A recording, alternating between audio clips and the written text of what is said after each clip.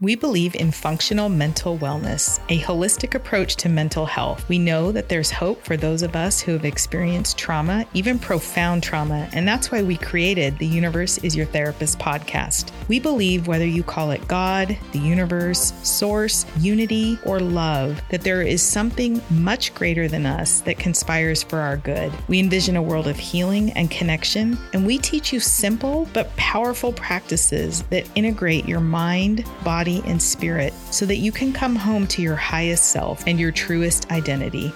You are not broken, you are loved, and you can heal. My name is Amy Hoyt, and together with my sister Lena, we will take you on a journey of healing and self-discovery.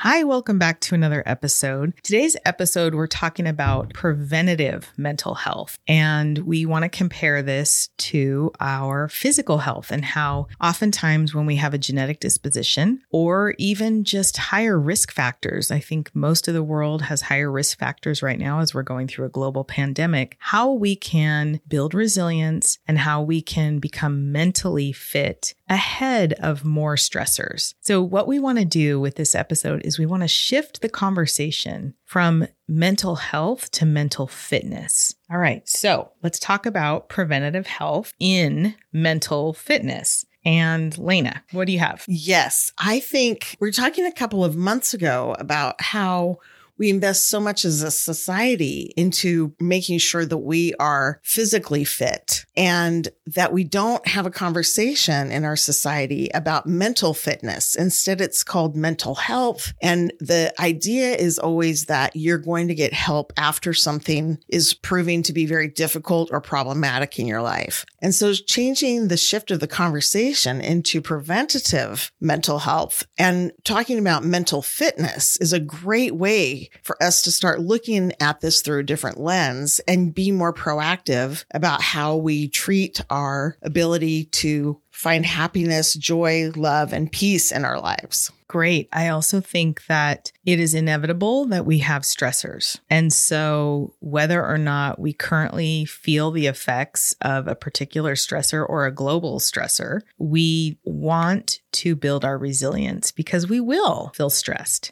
at some point. It's inevitable. And so when we build our mental reservoir and we take care of our mental fitness ahead of time, we're already in a routine so that when the stressors come, our window of tolerance has been built. We have a little bit more in our tank and we're able to grapple with whatever is coming at us in a less reactive way. And that is the goal for me, at least. I always want to try and minimize the overreactions and deal as accurately as possible with what's going on. And of course, there's always emotions that come in, and that's sometimes hard for me. So that's what I'm working on as well. I think that's hard for all of us to some degree and in certain areas. That's definitely a fact, I believe. When we talk about building resilience, it is similar to when we are working on our heart health, for example. And what we know is that when we engage in certain physical practices, including the way we eat, the way we move, how often we move, when we engage in those kinds of practices, we are engaging in preventative physical medical health. The example that comes to mind is the stroke that I had a couple of years ago. And in order to prevent another stroke, there are certain habits and behaviors that I can engage in that are preventative. Those habits and behaviors become more important as I am unable to take the medication prescribed because it harms my muscles. And so then the ability to home in on practices and behaviors and establish those as routines and habits becomes more and more important. So normally in an episode, we talk about a subject and then we give a skill set. This episode,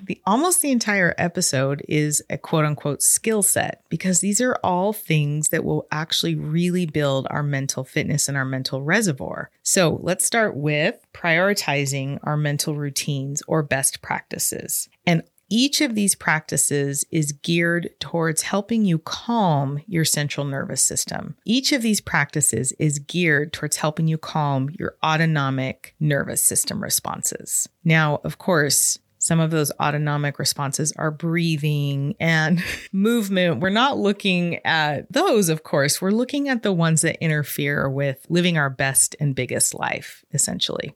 Okay, so the first one we want to start out with is actually something that Dr. Daniel Amen has been talking about for the last few weeks, at least on his social media account, and that is the relationship to food and mental health. You know, a lot of people, I think, have probably heard by now that gut health is very, very important. The gut is now considered the second brain. And in fact, the majority of our serotonin, which would be our quote unquote happy chemical in our brain, is actually produced in the gut. We have a lot of communication that goes on between the brain and the gut, and maintaining a healthy gut is essential for optimal mental wellness. This is tricky because particularly the standard American diet is very opposite of what actually produces optimal gut health. There's a lot of research on this. Unfortunately, when you are eating the standard American diet and a lot of processed foods, which I indulge in at times, I am not above that, we are producing mental and physical disorder. And so the goal is to educate so that you can make better decisions. But know that, you know, this episode won't be going over eating and the gut health in detail, but know that attending to what you eat and your gut health and your gut biome is going to only help you with your mental health and your mental game.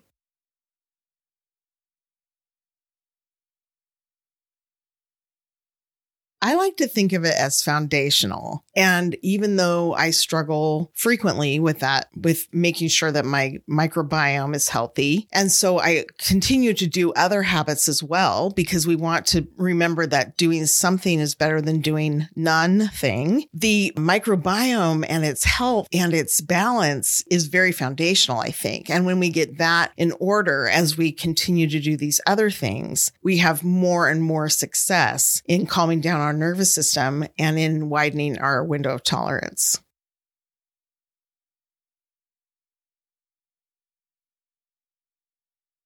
Quickly, I'm aware that there are certain things that are talked about in the literature that are particularly hard on our gut health, which of course relate to our mental health. Alcohol, caffeine, sugar, those are, I would say, the largest culprits in terms of difficulty of maintaining a healthy biome. There are others, and everyone has a different tolerance to other ingredients, but I would say in general, those are the ones I've seen the most in the literature. And it does not escape me that those of us who are recovering and working through trauma, addiction is our number one go-to coping mechanism until we have solved our trauma. That is in the literature, that alcohol and drug use is what we tend to turn to when we have unresolved trauma. So it is challenging to give up substances when we've had trauma, which a lot of us have. And yet, not only does it help us deal with our actual emotions and feelings, it also is going to give our gut health a better chance of repairing, which will also help our mental health. So it's kind of a twofer. Yes, that's a great way of looking at it. And when you were listing those three things, I thought, oh, phew, I don't drink alcohol and I don't use caffeine. And then you got to sugar and I thought, oh dear. And you and I talked the other day about how I have a sensitivity to milk. And my favorite thing to eat is ice cream. And ice cream inflames me because of my sensitivity to dairy. And it also contains a lot of sugar. And that's why I wanted to point out how important it is that we also do these other things, because the other practices that we're engaging in, such as meditation or physical exercise or challenging negative thoughts, all of those things can help us get back into regulation so we can make better decisions about our eating. Okay, so besides gut health, moving our bodies. Now, the way I was raised, we did a lot of chores. We had some animals. We did chores outside. We did chores inside. And I remember our parents often walked. I mean, for years, every morning they would go on walks together. So that was very helpful in terms of modeling. So we had some movement of our body and we had some great models of people moving their bodies. What I want to pay attention to in this conversation is oftentimes in Western culture, exercise is used to change the body into a certain aesthetic. So it's appealing to the physical senses, to the aesthetics, right? To how your body looks. This is a different conversation. This is exercise to help your brain, which will actually possibly change the aesthetics of your body. But the goal is not to have a quote unquote perfect body or a body that is appealing by whatever cultural standards you're living. The goal is to get blood flow to the prefrontal cortex, because the prefrontal cortex is where your executive functions lie. And if we can increase blood flow to your prefrontal cortex, where you are making decisions from logic instead of fear, you are automatically going to give yourself a chance of increasing that window of tolerance that we've talked about. And so this is not about what you look like. This is about how you feel. And part of mental fitness is shifting the conversation from how we look to how we feel. Because there are plenty of times I've looked amazing in my life and I did not feel good mentally at all. And there are times where I don't look as good aesthetically, physically, and my mental game is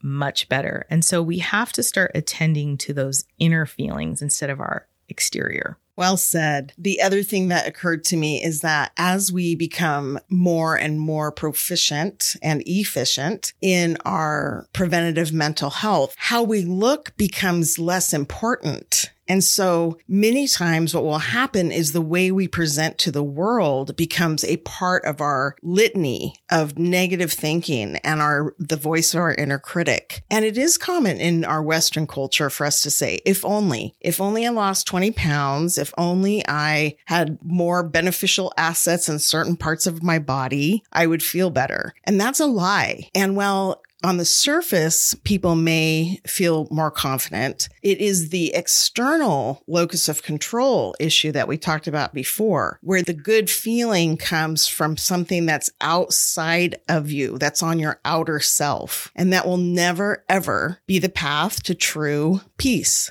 Absolutely. And so what we're looking for is health for health's sake, not for appearances or for aesthetics. And that is a different conversation that I see happening. My bachelor's and my first master's were both in women's studies. And so I was trained pretty early on to think about the cultural conversations around body image and whose gaze and whose perspective is being represented in a lot of popular culture and media. And that's been really helpful for me to frame my own assessment of what's important. It's taken a lot of time to deconstruct those social messages for myself, and I'm still working on them. But we're talking about health for health's sake and for specifically mental health in this instance. But of course, all of these practices will also help your physical health, which is the beauty of that integration we're working towards. We call it a positive feedback loop in this situation, so that as you feel more calm and more settled mentally and emotionally, you are able to make more productive choices for yourself in other areas of your life, which then feeds this sense of calm and a sense of competence. And it goes on and on and on. And that's the kind of feedback loop we want to engage in. And I love how you're talking about not an eating plan, not a diet, and not some kind of prescribed exercise plan. Changing the way we talk about this in your words, we're talking about the microbiome and how to help our gut become more healthy and efficient. And we're also talking about moving your body. And in Western culture, exercise has become oftentimes just one more thing to check off a list. And I believe that's connected to our mind-body split, where we don't learn how to move our body for the sake of enjoying our body and our embodied self. And being able to talk about our movement of our body and increasing our blood flow to our prefrontal cortex from a place of movement and joy and integration is a very different conversation than exercising so you can eat more brownies or you can fit into your size 4 pants. And for myself, it would be my size 14 pants. And the way that we converse about these things is part of mental fitness, the way we label things and the way we perceive things. Absolutely. Thank you. One of the other skill sets, part of the skill set of mental fitness and preventative mental fitness would be having outside time. So outside time is so important for sunlight, for air, for connecting with the earth. I honestly didn't understand the benefits of this when I was younger. We did it organically because we were of the generation of come home at dark, because we did live in the country and we were able to be outside riding horses or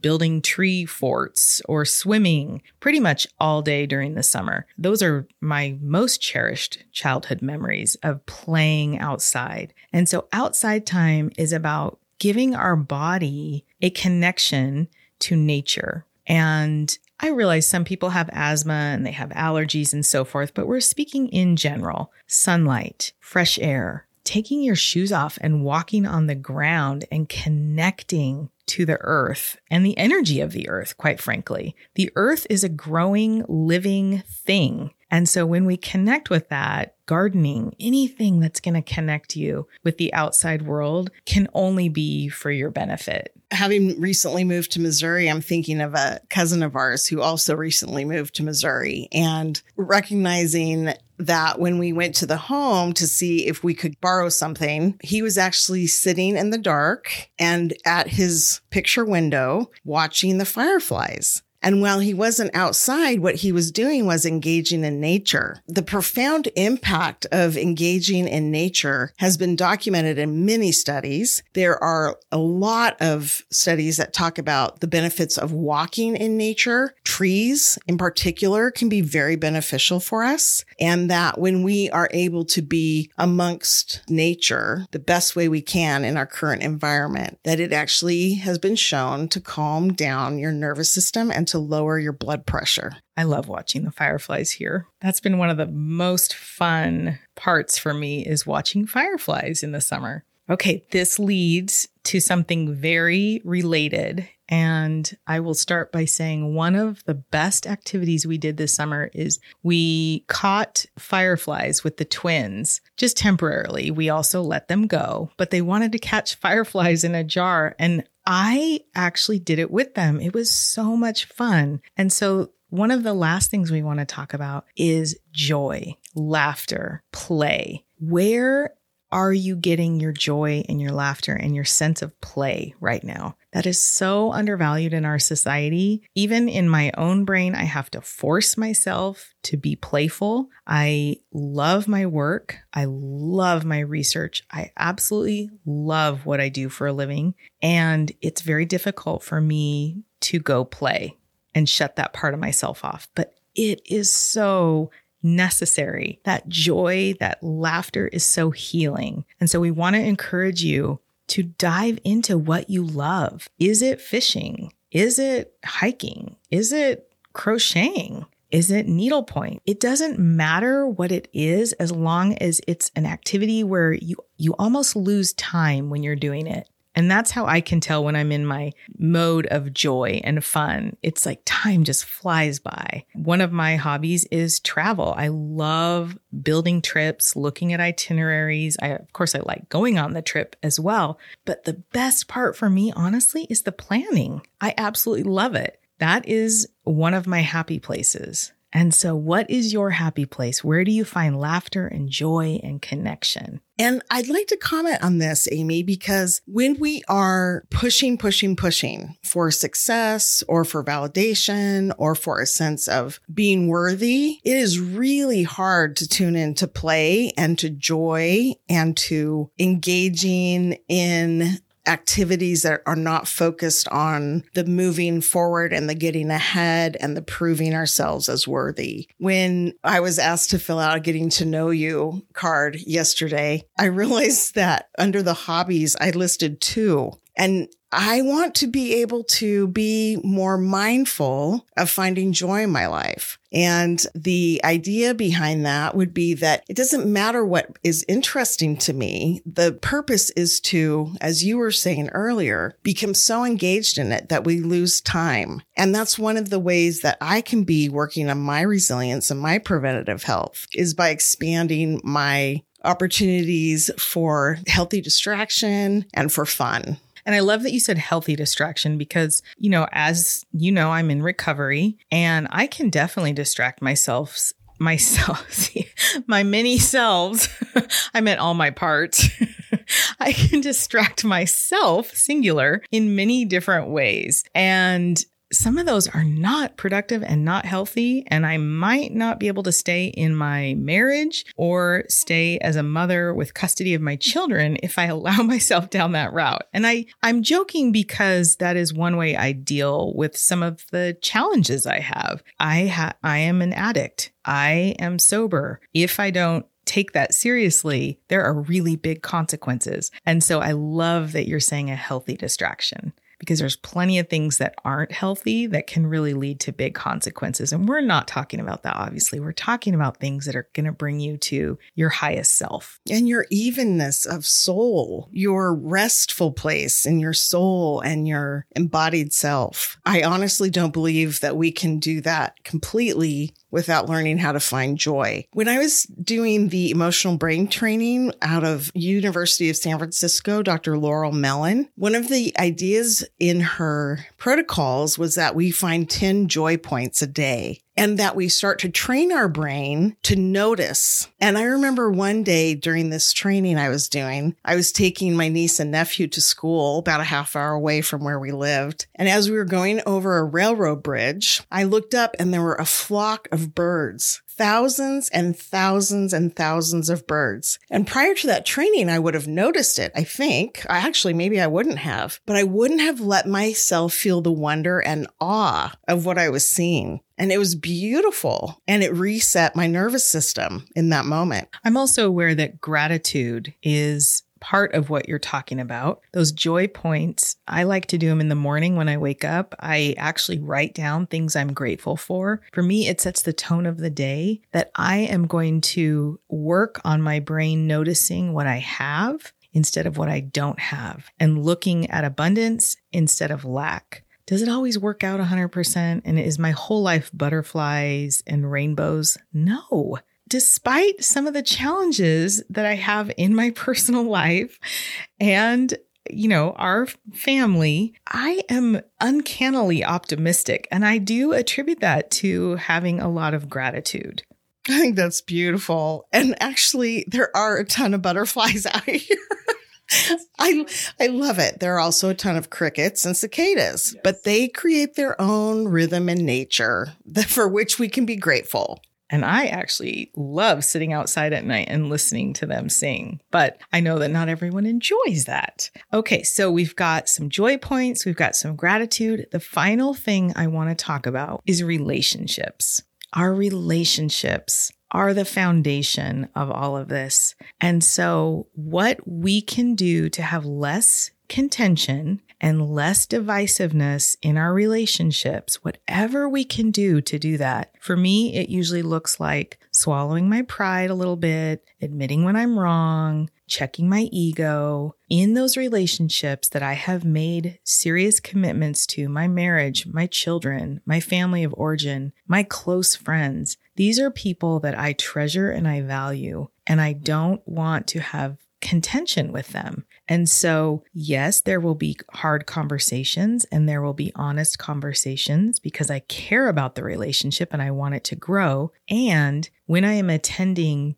to the person and coming from a place of love instead of fear, I am developing myself into a more loving person and a more connected person. And I'm developing the relationship into a better version than it was. And so relationships are really the core of our mental fitness program. preventative mental fitness, because when we are constantly in tension with another person, our nervous system cannot relax. Now, one thing I do when I have really hard conversations with people I really love, I'm not going to walk away from that relationship. I am going to have the hard conversation, but I always integrate advice from my higher power. And so for me, that looks like prayer and meditation, and it looks like journaling. And so if you are having a challenge with one of your close relationships, bring in source, love, higher power, God, the universe, bring that into that relationship and let that expansiveness kind of wash over the connections that you have with other people. I promise you